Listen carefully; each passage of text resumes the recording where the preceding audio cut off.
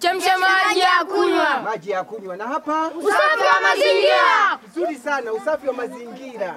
Na wenzetu hapo? Kuna mikono kabla ya kula. Kabla ya kula tunayo mikono. Na hapo ujumbe? Kuna mikono baada ya kutoka chooni. Maji yasiyochemshwa sitayanywa tena.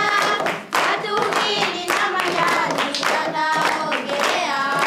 Maji yasiyochemshwa sitayanywa tena. Matumbili na majani yanaogelea. Unavaa nguo ili usifanye nini? wadudu wasikupate. Mnamsikia? Anasema kanda mbili anavaa wapi? Ili wadudu wasifanye nini? Wasipate. Aha. Kwa hiyo ni vizuri kutumia viatu na hasa tunapokwenda wapi eti? Tuambie.